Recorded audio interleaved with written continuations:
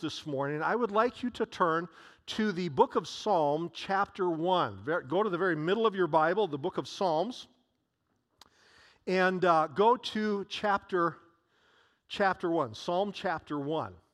And while you're turning there, I just want to, I don't know, again, I mentioned this last week. I don't know who you are, but I really like your style. I mentioned last week that somebody has been slipping bumper stickers under my door, and they're all related to this series of messages that we finished up last week, this series of messages dealing with the life and the ministries and the miracles that God used through these men, Elijah and Elisha, in the books of 1st and 2nd Kings. And had a lot of fun. Well, I mentioned, I was just kidding actually last week. I said that we've got, security cameras to identify who you are. We don't really, so you could have done this, but I came home last night, checked the mail, got home about 9 o'clock last evening, checked the mail, and they didn't slide it, they stuck it in my mailbox this week. So it says, even when dead, them dry bones give life. I really like that one. And so I don't know who you are, but you're sneaky, and I like your style. So I think that's just really, really, that's really cool. I think that one, I might put that one up on the bumper of my vehicle just to get some reaction, see what people see. So I really like that. Psalm chapter 1 is where we're looking at this morning, and I want you to see there in your Bibles that first word in the first verse of the first psalm is the word blessed. You see that word there? The first word of the first verse of the very first psalm is the word blessed. Blessed. The word blessed means to be set apart or to be favored by God. When we say God bless you, or when we say I want God's blessing, it means we want God's favor upon us, that He sets us apart for something. That's one of the meanings of it. One of the very clear meanings of it is to be set apart or favored by God. How many here, now this is your opportunity for participation. How many here this morning want to be blessed by God? Go ahead and raise your hands, yeah. Yeah, almost to a person, right? I don't see any hands that didn't go up, but we want God's blessing upon us, to be set apart, to be favored by God. It goes on to say this: blessed is the man who does not walk in the counsel of the wicked, or stand in the way of sinners, or sit in the seat of mockers. Now stop there. That's just verse 1. These words of verse 1, you see a couple of different dynamics happening here. It tells us that blessed persons will distance themselves from certain things. Now, there's a lot here, and I'll go into this briefly, but there's more to come. It says here that the blessed person will not do certain things. They will distance themselves from certain things. They will distance themselves from the counsel or the advice of wickedness. They will distance themselves from the way of sinners. They will distance themselves from the seat of mockers. And there's a lot there. There's a lot that we could actually drill down to in that one verse, that if you want to be blessed, there are certain voices that we are not to listen to. That's what verse 1 is telling us. But it's the next verse that I want to focus on this morning. It says, but his delight is in the law of the Lord, and on his law he meditates day and night. Now again, you often see the reference to him or his here. This refers to any person. It's not gender specific just to men. This is men and women. The person, if their delight is in the law of the Lord, on his law, on God's law, that person meditates day and night. When it says here, his law or the law, it means the Bible. When this was being written, and this is one of the Psalms of David, when this was being written, they did not have the entire Bible as you and I have the Bible. When it says here, the law or his law, it's specifically talking about the first 5 books of our Old Testament: Genesis, Exodus, Leviticus, Numbers, and Deuteronomy. These 5 books that are called the books of the law. What he's essentially saying here, that the blessed person will look to the Word of God, the Bible as they had it, but it applies to all of the Bible, that the blessed person will focus upon the Word of God, the Bible. It essentially means that blessed people will devote themselves to what the Bible says. That if you really want to be blessed of God, you will devote yourselves to what God's Word says. So we in verse 1, we see that we are to distance ourselves from certain voices. And there are a lot of voices who will want to give advice and counsel and direction to people today and then. But we are to distance ourselves from certain voices, and we are to listen to the voice of God through His Word. That's what verses 1 and 2 are telling us. That we are to distance ourselves from one, but we are to give our attention to the directions of the other. Distancing and devoting. And the results, look at verse 3. The results are in verse 3. It says, those persons will be like a tree planted by streams of water, which yields its fruit in season and whose leaf does not wither. Whatever he does prospers. Verse 3 is a powerful promise, but they're conditional upon, verses 1 and 2. It says, those persons who distance themselves from some voices and devote ourselves to God's Word and His voice, that person will be firmly planted. That's a beautiful picture, isn't it, right?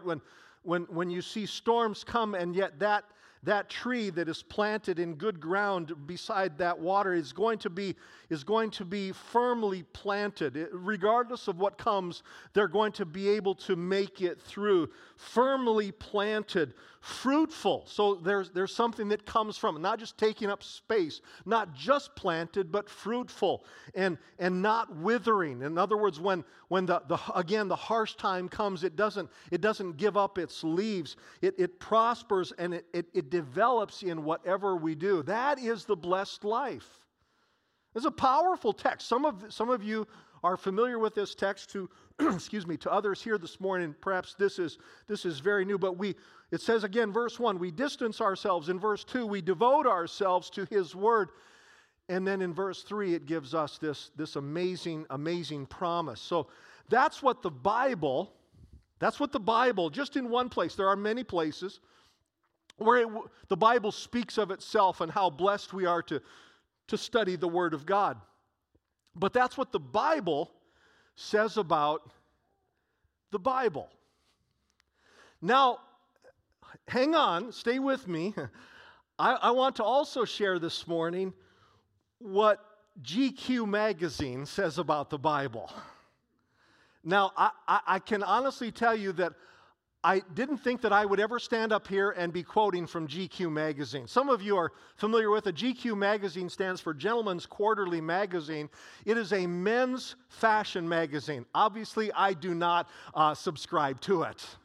In fact, I'm quite confident I've never picked up or read or opened a copy of GQ magazine. I'm more of a old truck magazine or something like that kind of, that I tend towards that. If Pastor Brad gets GQ, so you can see him afterwards. And I'm kidding. Okay, not sure. All right. The reason I share it is I didn't read it from GQ. I did later on online, but I heard about it through another source, it was through USA Today. They made some of these quotes from GQ magazine, and so I found the article and read it. There was an article a little bit more than a year and a half ago, April of 2018, an article in GQ, Gentleman's Quarterly Magazine, received a great deal of attention. In fact, some of you may have heard about it or read portions from it. The article's title was 21 Books You Don't Need to Read Before You Die. 21 books you don't need to read before you, which is kind of a clever, engaging title, because often you will see, titles like 20 books or 21 books or 10 books you need to read before you die. Well, this kind of takes the opposite approach. In other words, these are books that everyone talks about or is aware of or that are pointed to often, but you don't really need to read them because they don't relate or don't apply or have little relevance. 21 books, the title of the article, 21 books you don't need to read. And among the 21 books not to read, number 12 on their list was the Bible. The Bible. The author of the article said this is number 12 on the list of books not to read. The article's author wrote this about the Bible. He said, or wrote, "It is repetitive, self-contradictory, foolish, and even at times ill-intentioned." Again, you see it there on the screen in front of you. He wrote, "It is repetitive, self-contradictory, foolish, and even at times ill-intentioned." Now the author's words, though wrong, were really, when I read it and read about it, were really not a big surprise. I'll be honest with you. No other book in history has been so consistently disparaged as the Bible. So many persons before this author, and there will certainly be many, many more after what was written, have roundly and consistently dismissed and disparaged the Bible. The Bible, and some of you know this, the Bible is a very easy target. Now,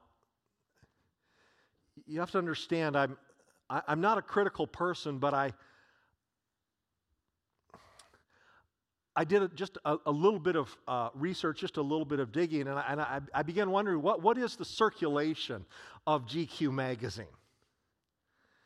And I looked up the monthly circulation of GQ magazine, and I found this out, that from 2014 to 2019, that 5-year span of time, from 2014 to 2019, the circulation of GQ magazine has dropped by 90%. That's significant. If that death spiral continues, GQ magazine will not last another 5 years. If it continues in that downward trend, which it quite likely would. But I also, you probably saw where I'm going with this, I also looked up the production numbers of the Bible. And I found that in print form alone, the paper and ink, right? Just in print form alone, more than 100 million copies are produced every year. But again, attempts to diminish the Bible's influence is absolutely nothing new. Satan has attempted to undermine God's Word from the very beginning. Did you know that? That from the absolute very beginning, he has tried to undermine God's Word. Satan's first words in the Bible, Satan's first words recorded in the Bible, spoken to Eve in Genesis chapter 3, verse 1, were the 4 words, "Did God really say?" You see, God had given Eve and Adam a promise or a directive.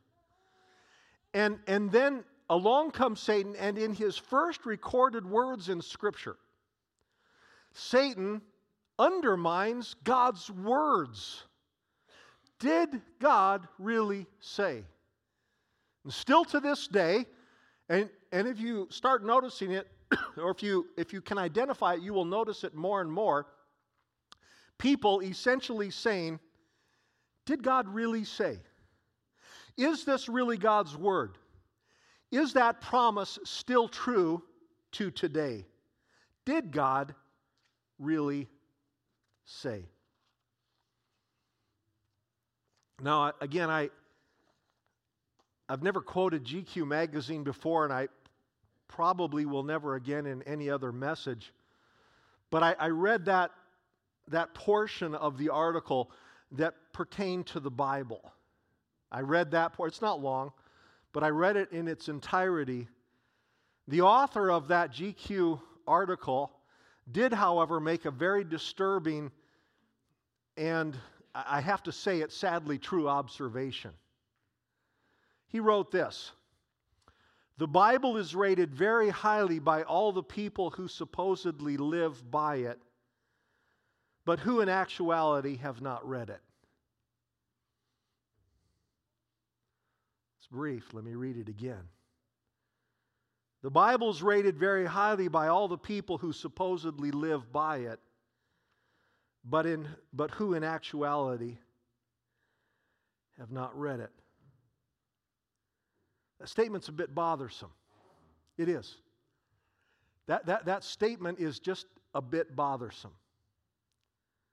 Now please, my purpose this morning is not to embarrass, it's not to humiliate, it's not in any way to be condescending, it's not to put you down.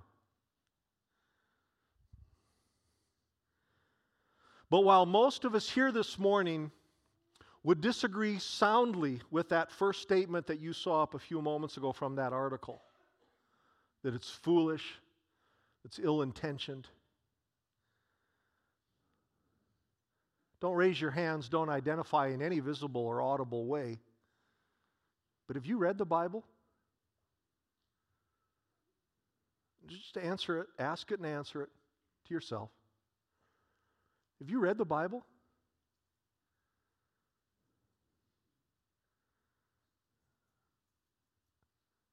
Oh, certainly there are parts of it that most of us have read, but really, have you read the entire Bible?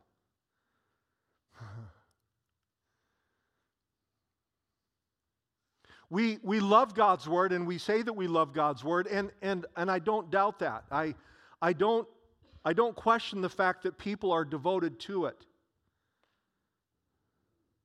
But have you read it? And do you read it? The answer can be really disturbing. He said it's rated very highly by all the people who supposedly live by it, but who in actuality have not read it. You know, our access to the Bible is greater than ever. We have greater access to the Word of God than any other time in history. As I mentioned a few moments ago, more than 100 million, that's a hard number to get our heads around, but more than 100 million copies are made every year. Many of them given away, a few sold, but most of them given away around the world.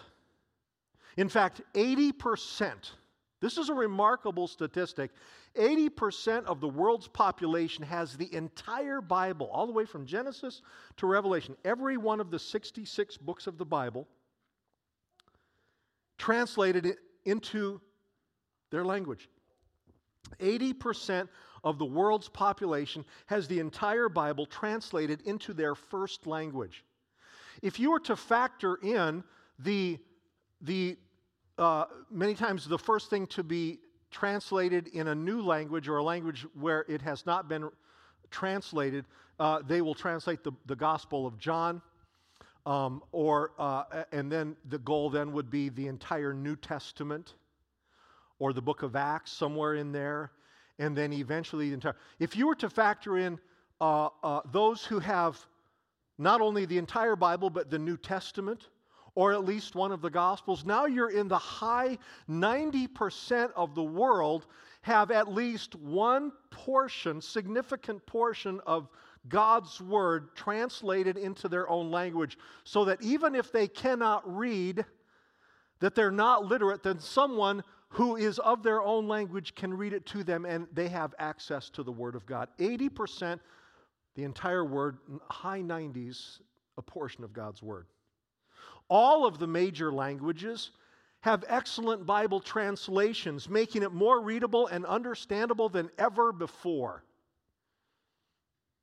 I'm not talking a translation that is 2 or 3 or 4 or 500 years old, but a translation that is a good translation that is very, very readable. You factor into that then digital Bibles. Many of you have one. My wife, I noticed she read from a digital Bible. There's nothing wrong with that. Don't put that down. That's a Bible. That some of you have that on your phones. We have that on our computers. We have it on our tablets. I will often use mine. If I'm traveling, I'll often plug it in and listen to the Bible as I'm driving. Thank God for it. We have amazing access to the Bible, more than ever before. And yet, with all of its availability, it is estimated that in our nation, in the United States of America, fewer people are actually reading or studying the Bible. We have greater access to it than ever before, but we're failing often when it comes to reading it or studying it. In a not very distant, just in the last few years, survey conducted by the Barna Research Group, it was revealed that over half of churchgoers cannot identify basic biblical principles.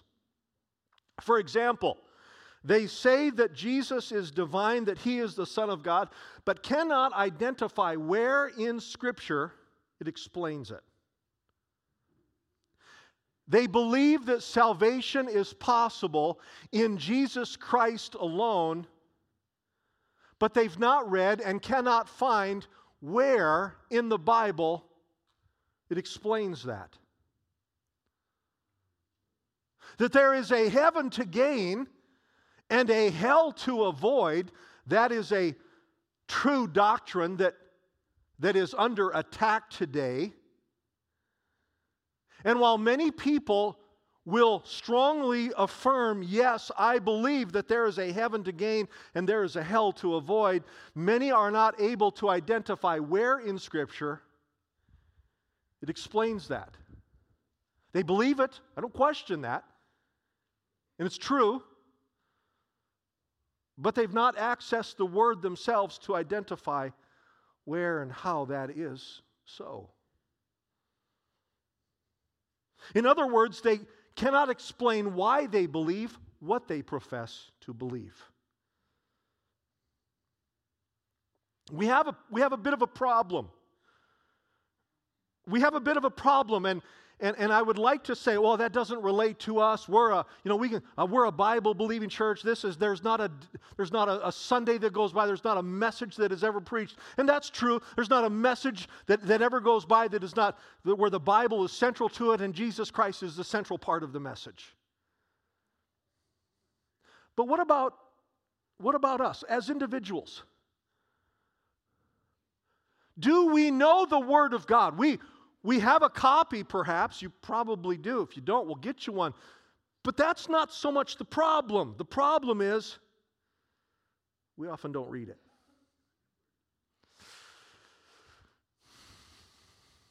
About a year ago, let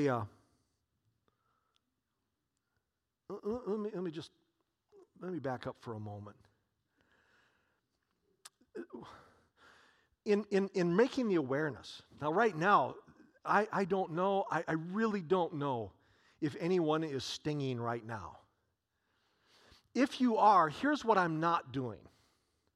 I'm not here today to in any way shame you into reading God's Word. Because you know how long that works? A day, maybe two. I learned a long time ago that to shame someone or to embarrass someone into doing something, that is an incredibly poor motivation. Threats, If you don't do this, this is what's going to... No, it doesn't work that way. We have to have the wanted. The thing that is the staying power is what do I gain from it if I do it? What do I receive? What happens to me if and when I do this? About a year ago, I preached 3 messages. It was in October, so about 11 months ago. I preached 3 messages on the power of God's Word. In those messages, I cited some statistics also, some research statistics gathered from more than 100,000 people who claimed faith in Christ. Maybe you remember me referring to this, and let me just restate. Whenever you have many studies or research studies, if they have a testing group of, let's say, 1,000 people, that's a pretty significant study group. If they do polling, if they do a deep dive research into something and they gather 1,000 people, that's a pretty big sampling of people. 100,000 people is an enormous, almost, at least in these matters, unprecedented polling of people. Study, research done on a group of people. It's a huge number of people to do this. So, in other words, these numbers are very, very consistent and very, very accurate. Those research findings of 100,000 people consistently showed that reading the Bible 4 or more different times throughout a week was the single most significant predictor of life change in persons professing faith in Jesus Christ. Again,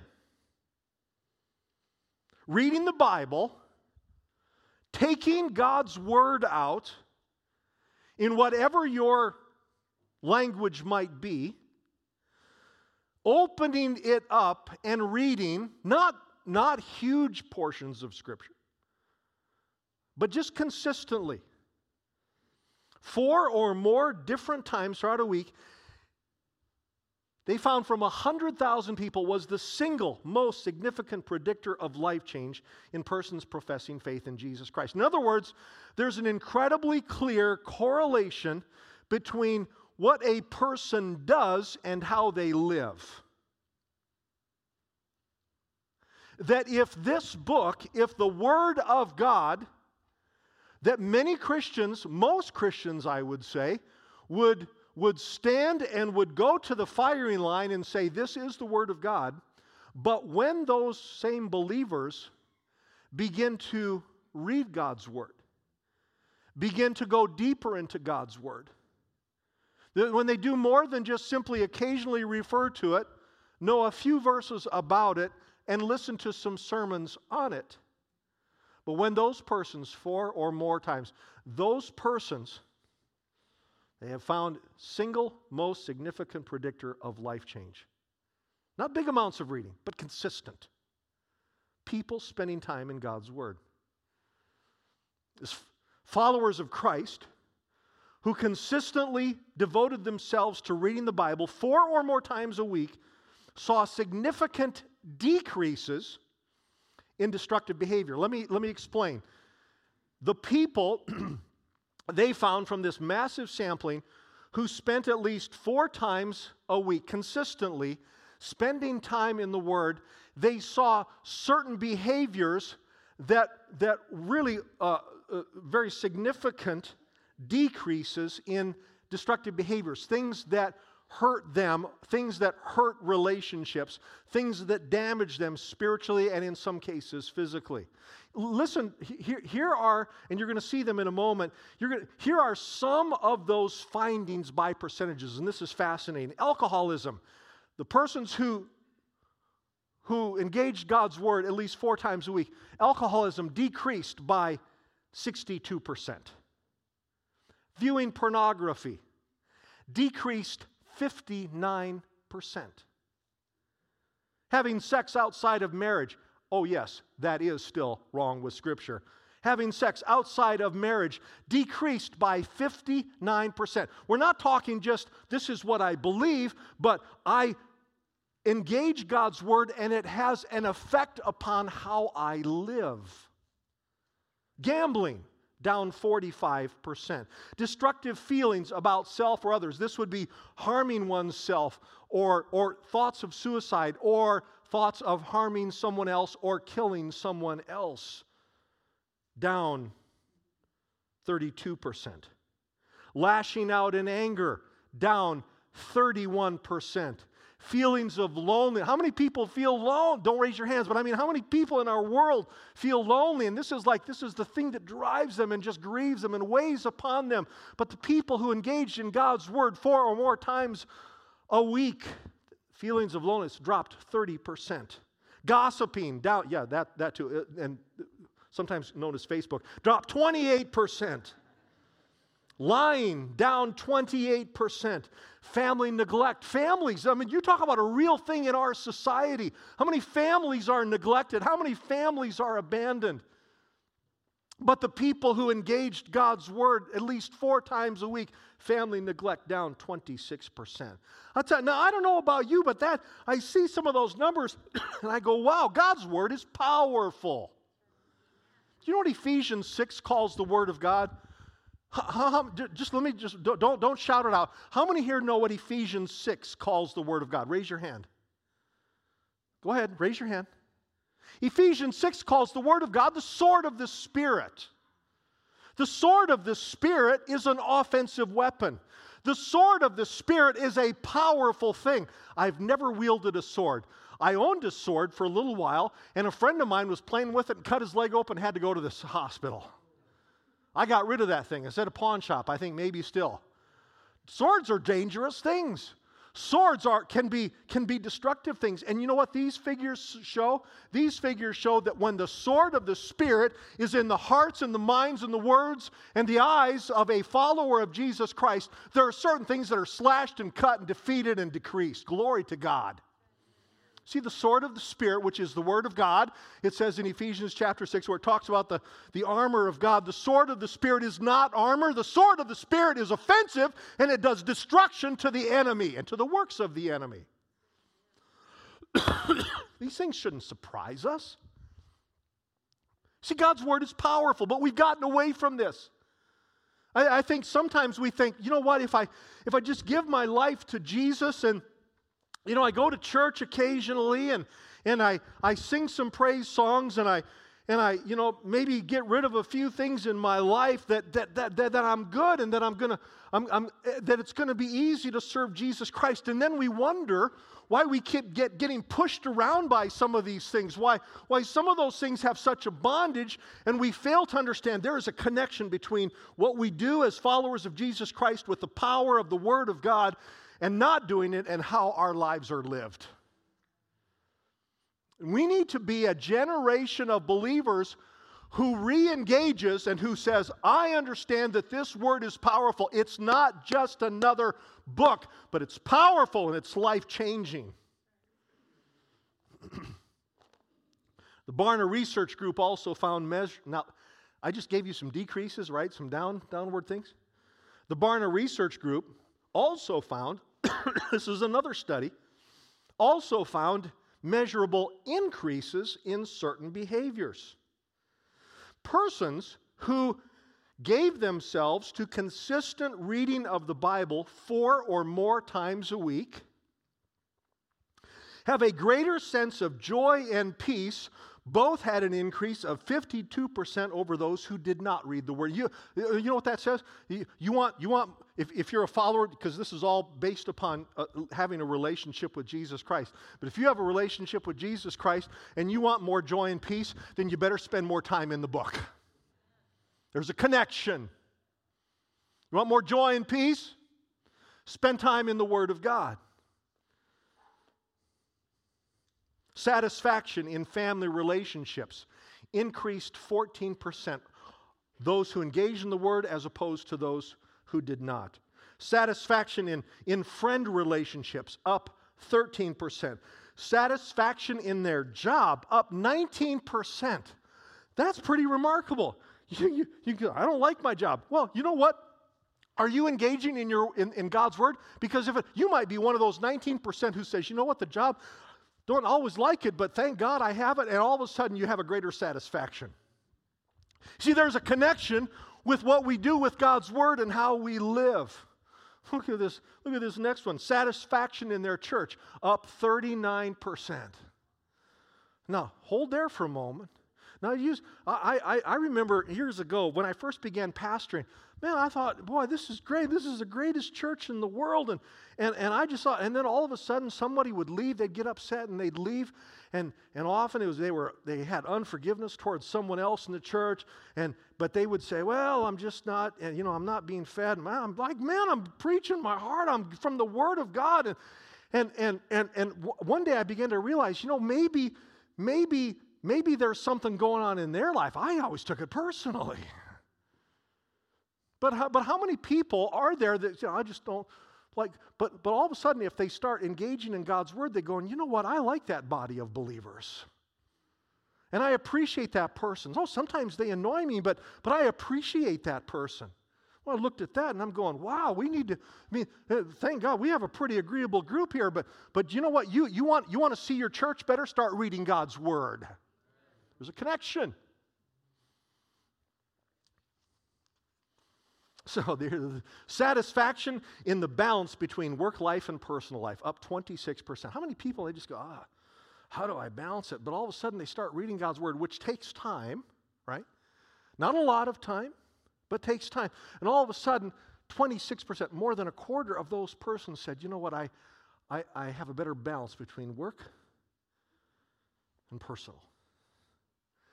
Folks, I really don't care what GQ magazine says. Life is better when people surrender their lives to Jesus Christ and then spend time in God's Word. GQ magazine says it's foolish and ill-intentioned. I'll tell you what, studies show, I knew this before the studies and I knew before the GQ magazine quote, but the Word of God shows us there's a powerful thing in the Word of God. You want your life better? You want your life better? Spend some time in God's Word. Spend some time in God's Word. We started off with Psalm chapter 1, verse 1. First word says blessed. You want to be blessed? You want to be favored of God? Then you may need to stop listening to the voices in this world, verse 1, and start listening to the voice of God in His Word, verse 2. You want a blessed life? You want to experience what verse 3 of Psalm chapter 1 says? Then start doing what verses 1 and 2 say in God's Word. Shut out the other voices and listen to the voice of God in His Word. Some of you need to shut off the TV, turn off the computer, close the cell phone, open the Bible, and see your life changed. A friend of mine a few weeks ago made this prayer. He's a good friend of mine. Lives in Illinois. He said, "Oh Lord, may my commitment to your Word exceed my commitment to my cell phone." Ouch.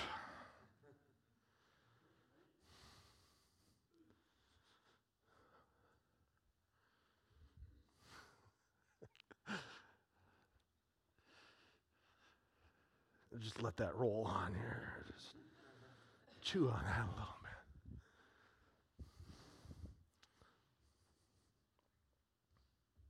One year ago, many of you were here. 11 months ago, it was October. I asked you to read at least one chapter a day from the Bible, at least 4 times a week. Not a command. I can't do that. I don't operate that way. I don't want to operate that way. But I asked you to. I asked for people who said, this is your church home, to just 4 times a week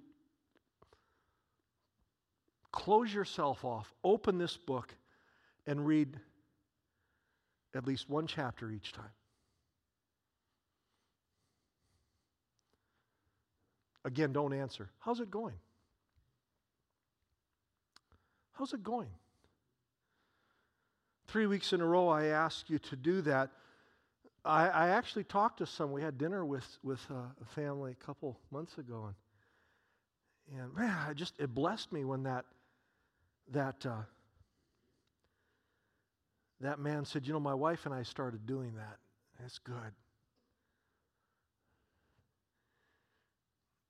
You see, it doesn't just work for 100,000 people that happen to be a part of that extensive study.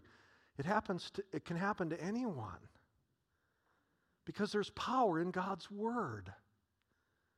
There's power in God's Word. But only if we access it.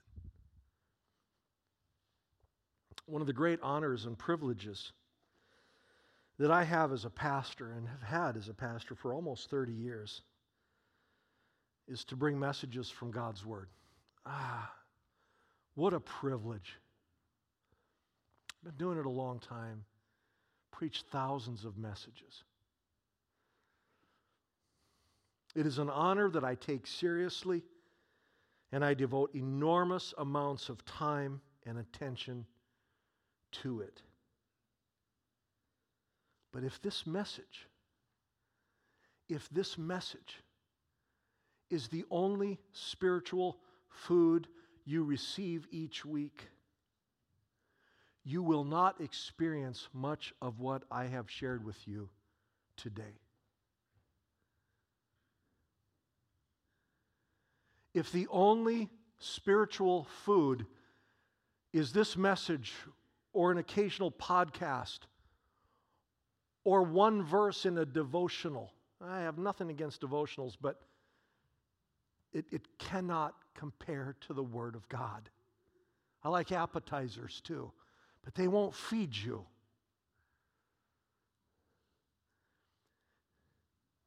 If this is the majority of the spiritual food that you are getting every week, you're starving. And you're wondering why you're getting pushed around by the enemy. There's a connection.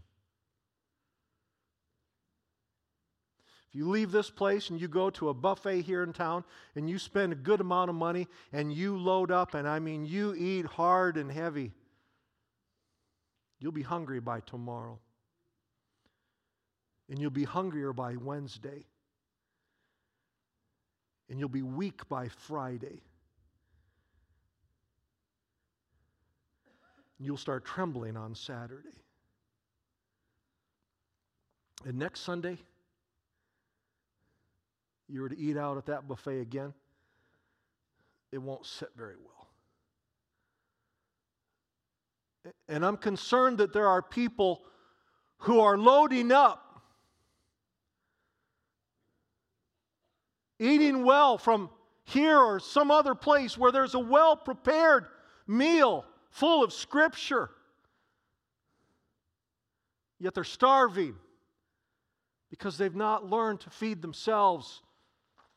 And say, oh God, I thank God for the fellowship of believers and what happens when we come together. But that's 4 days away, 5 days away, 6 days away, 2 days away. I'm going to spend time in God's Word.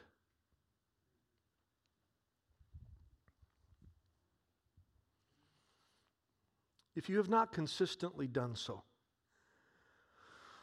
I want you to begin reading the Bible this week. See, here's the thing. Again, I'm not saying these things to say, all right, now go and feel terrible about yourselves. No, it's not too late. It's not too late. Here's the good news. It's not too late. I want you to start making some changes this week.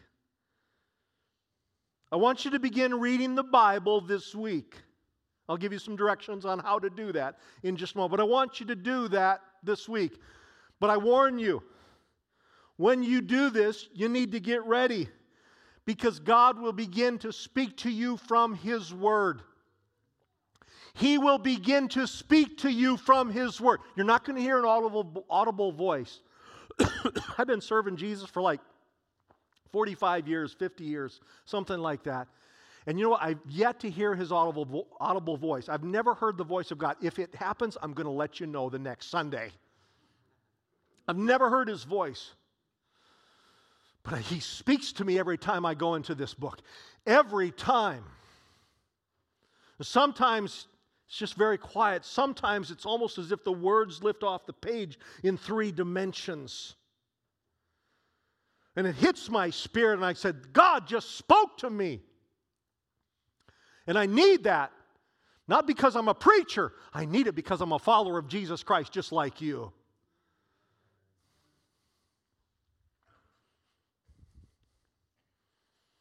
Get ready. You begin doing that, I promise you. I promise you. Actually, God's Word promises you. But I promise you this morning, God will begin to speak to you if you consistently do so. You're going to be facing something that day, and you're going to be working your way through that portion of the Bible, and all of a sudden that thing that you're facing, or the thing that you faced yesterday that is weighing upon you, all of a sudden God is going to speak to you.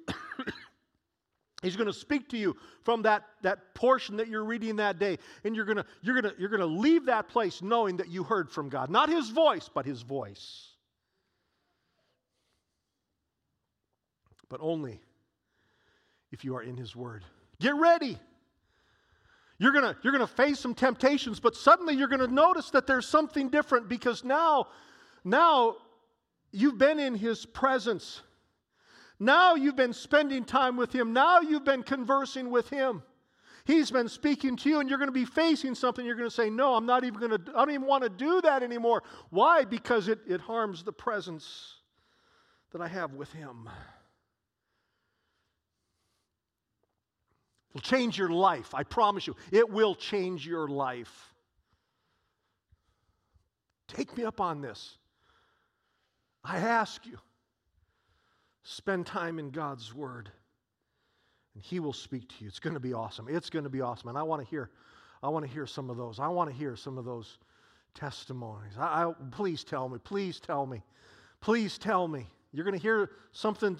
The second part of this in 2 weeks. You're going to hear this, but listen to me. Start doing this. It's going to be awesome. So here are some very simple directions. Number 1, get a Bible. If you don't have a Bible, we'll get you a Bible. If you don't have a Bible in your language, we will get you a Bible in your language. We will do whatever is necessary. So get a Bible. If you don't have a Bible, get a Bible. That's not the hard part, but get a Bible. Secondly, get alone with the Bible. Turn other things off. The place where I read my Bible, there's not a radio in that room. There's not a TV in that room. Sometimes the dog is in that room and she barks at people walking by. That annoys me. We're going to get rid of the dog. Get alone with the Word of God. Just get alone with the Word of God. Turn all of the other voices off, some of which are wicked, some of which are scoffing, some of which you shouldn't listen to. Turn it off. And open the Word. Get alone with the Word of God. Third thing, if you've never consistently read, start in Matthew. Now, I got nothing wrong with the Old Testament. Well, we're doing a study right now on a fresh look at the Old Testament on Wednesday nights. Come and join us. But if you've never consistently read through the Bible, don't start in Genesis. Start in Matthew. Why? Because the very center person of all of Scripture, Old and New Testament, is the person of Jesus Christ. And Matthew's account. Matthew is one of the followers of Jesus. He walked with Jesus for 3 years. He was there, and he saw the resurrected Christ. He saw Jesus ascend into heaven. Matthew's account is amazing. And when you get done with Matthew, just one, maybe even just one chapter a day, just read through Matthew. And then you're going to hear Mark's account. Mark's account is kind of what we figure is that it was more Peter's, because Mark was not one of the disciples, but he was close friends with Peter, and we kind of think that Peter shared with Mark, and Mark wrote it down. And when you get done with Mark, you're going to come to Luke. Luke also was not one of the disciples, but he knew a lot of things, and Brings things from a little bit of a different perspective, more information about Jesus. And then John, one of the disciples, completely different perspective, but all truth. It adds to the person of Jesus. And you're going to read through Acts, and it's the history book of the early church. And you're going to read some of these letters that correct some of the things and inform certain things and give amazing instruction. And you get down through Revelation, and then you're going to start in Genesis. You're going to see the whole creation and how everything is getting ready to look to Jesus. It's powerful. So would you do this? Number 4, read at least 4 times this week.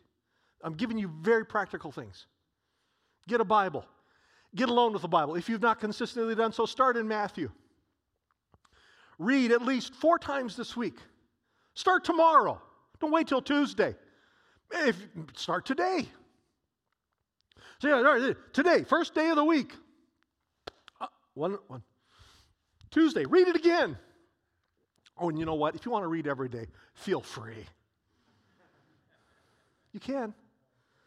4 times. Just take me up on this. 4 times this week. Read it, and then finally read at least 1 chapter each time. It doesn't have to be long. It's not going to take you long. But I'll tell you what, even just a small part can make a significant difference. Very practical things. You see, I want a blessed life. I don't know how long you and I have. But Jesus, in the Gospel of John, chapter 10, verse 10, Jesus said, Satan comes to steal and to kill and to destroy. He identified what Satan does. Saw some of the things that he does and the decrease when we read the Word of God. But we see what Satan does. We don't have to look very far. But then Jesus continued on. The best part of it, he says, but I have come to give you life and that abundantly. In other words, a better life. How many here want a better life than what you have right now? Some of you don't. Okay, that's fine. No, it isn't fine. I want better. I want all he has for me. And it's going to happen in large part when we give ourselves to the reading of God's Word. All right? So here's what I'd like you to do. Would you stand with me if you can? At all possible, please stand with me across this. We're going to close in prayer.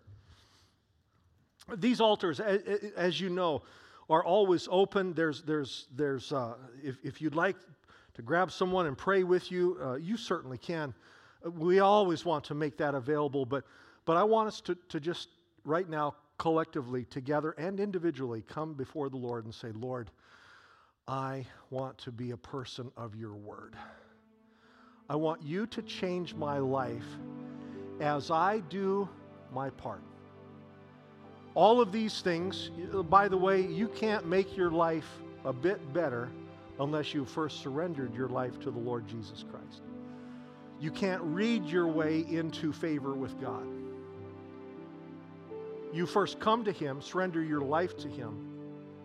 It's all based upon it. You have to be a follower of Jesus Christ, and then as a follower, follow Him in His Word. So that's number 1. But then get in this Word. So right now, would you bow your heads with me? Is there anyone here this morning that would just say, you know, I want that, but I haven't done the first part yet, and that is to surrender my life to Christ. For Him to change me from the inside. I want to do that. I want to read God's Word. I want my life to be better. I want to decrease in certain things, and I want to increase in some of those. I want some of those numbers in my life. I want them to be reflected in my life. But I haven't done the first part yet, and that is surrender my life to Christ. If that's you this morning, would you just do this? Would you raise your hand? I want to pray with you, and then I'm going to pray with all of us. But before we go, is there anyone here that would just say, yeah, I've not yet surrendered my life to Jesus, but I want to? Is there anyone here? Right up here. Thank you. Starts right there. Starts right there. Is there anyone else? 2 persons? Is there anyone else? Okay, we're going to pray. But I'd like you all to pray with me. Would you do this? Maybe you raised your hands, maybe you didn't, but particularly for these two who did, I want you, this is a very holy moment. Because if we're going to pray a prayer, if you really sincerely believe this prayer, then God is going to begin to change you on the inside. So would you pray this prayer with me and agree with me in prayer? If you mean it, powerful things are going to happen. Lord Jesus, I surrender my life to you. I ask you to come into my heart and forgive me. I believe that you died on the cross and you rose from the dead for me. My life is in your hands. I'm no longer in charge. Make me like you. Help me as I study your word to grow in you. In Jesus' name, amen. If you just prayed that prayer for the first time, that is a prayer of surrender, and it's the most amazing beginning that will never end. But now, before we leave this place, our time is up, but I want to pray with you. If you have a Bible with you, go ahead and take it in your hands. If you have a cell phone that has, or a notebook that has an electronic copy of the Bible on it, go ahead and take that in your hands. It's the Bible.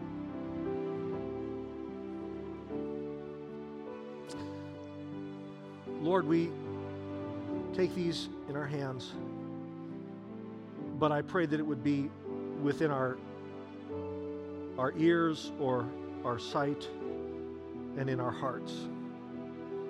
I pray that your word, as I consistently and diligently spend time in your word, I ask that you will change my life. That what happened to so many others would happen in my life. Help me, Lord, to be a person, man or a woman of the Bible. This I pray.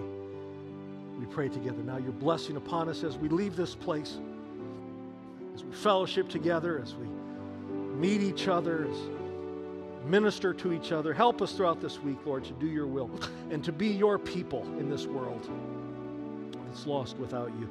In Jesus' name, amen. Amen. God bless you. Go in the power, the presence of the Lord Jesus Christ and his